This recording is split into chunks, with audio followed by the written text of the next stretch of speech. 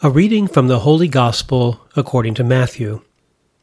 Jesus, again in reply, spoke to the chief priests and elders of the people in parables, saying, "The kingdom of heaven may be likened to a king who gave a wedding feast for his son.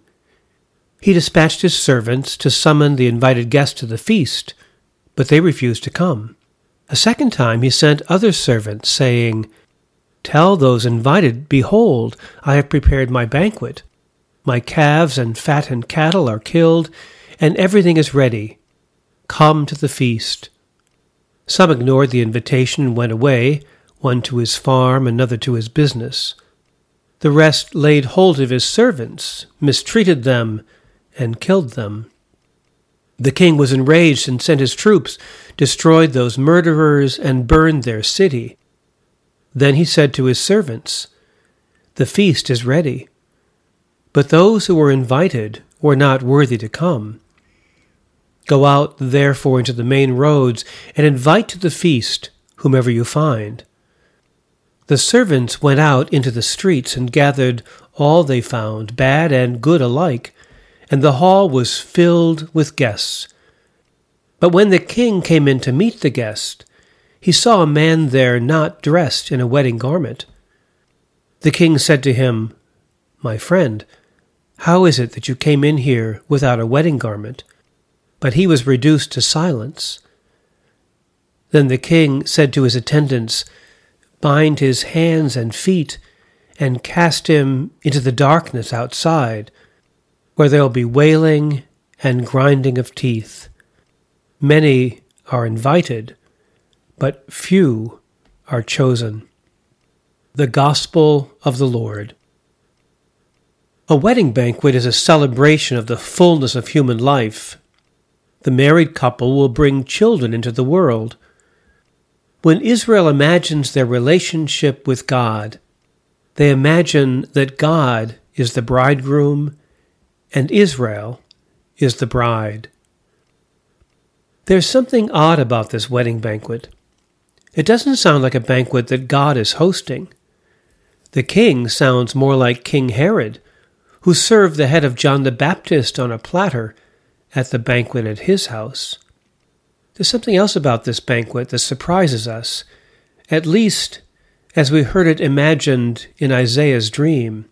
On this mountain, the Lord of hosts will provide for all peoples a feast of rich food and choice wines, juicy, rich food and pure, choice wines. Jerusalem is built on a mountain, and the children of Israel, exiled in Babylon, long to return to the city on the hill. But the reunion God imagines is not just for God's chosen, but for all peoples and all nations. The words all and every occurs 5 times in 3 verses. We hear echoes of Isaiah in the Gospel. "Go, therefore, into the main streets and invite everyone you find to the wedding banquet. The new guests, who are bad and good alike, fill the wedding hall. All are invited." Pope Francis extended a similar invitation in his homily at the opening of the Synod on October the 4th, the feast of St. Francis. A church with a gentle yoke does not impose burdens and repeats to everyone, "Come, you who are weary and oppressed.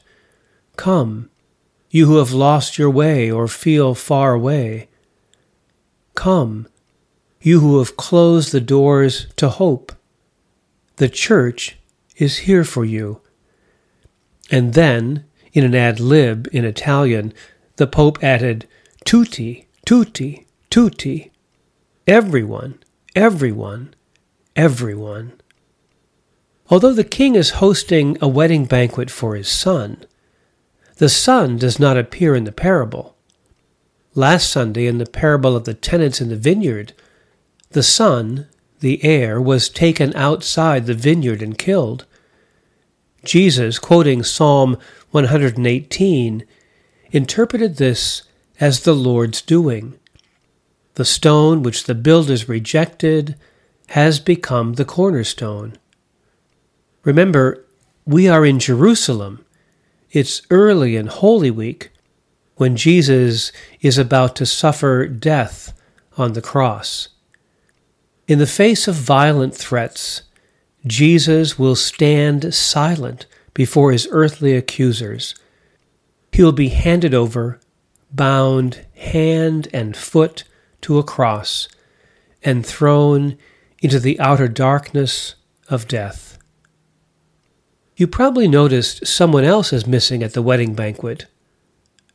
There is no bride. It seems that the guests are the bride. They're not invited to witness a wedding. They were invited to be married to the Son. They were not invited to observe. They were invited to participate. The requirement is a wedding garment, an eagerness to be united to the Son. The wedding garment signals a readiness to understand and act on Jesus' teachings. They must make them their own. They must marry the revelation and bear children, acts of justice, compassion, and love in the world. Instead of bringing a gift to the wedding, we are invited to be the gift that is given. But the problem, of course, is that no gift is ever free. It's always part of an exchange, a complex balance between what we consider to be owed to each other. Paul is writing to the church at Philippi from prison. The Philippians have sent money for his care. While he is grateful, you can hear Paul's hesitation in accepting their gift. I can do all things in him who strengthens me. Still, it was kind of you to share in my distress. Because it creates gratitude or obligation. To willingly receive a gift is itself a form of generosity. It says, I'm willing to owe you one.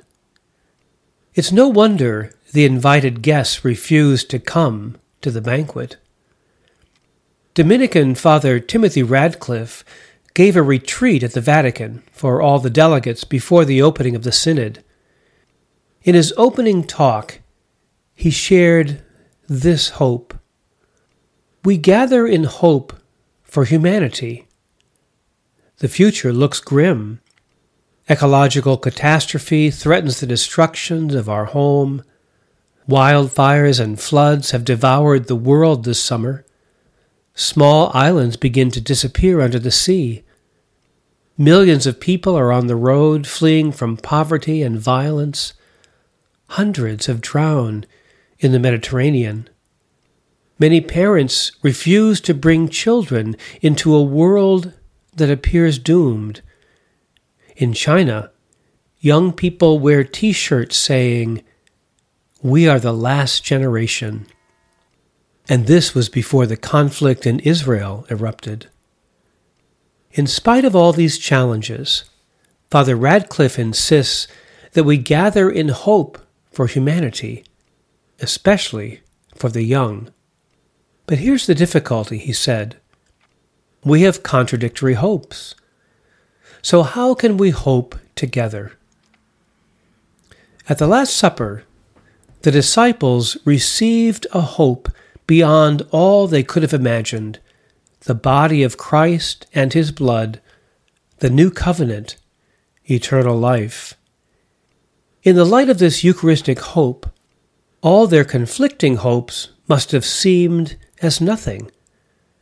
This is what St. Paul called in Romans chapter 4, verse 18, hoping against hope, the hope that transcends all of our hopes. At the Last Supper, there seemed to be no future.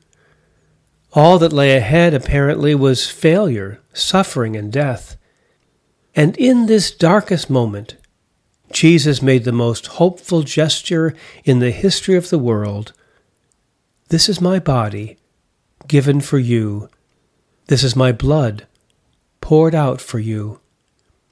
This is the hope that calls us beyond all division. This is the Eucharistic hope. The Lord is with us. As Isaiah imagines, it will be said on that day, Behold our God, this is the Lord, for whom we looked.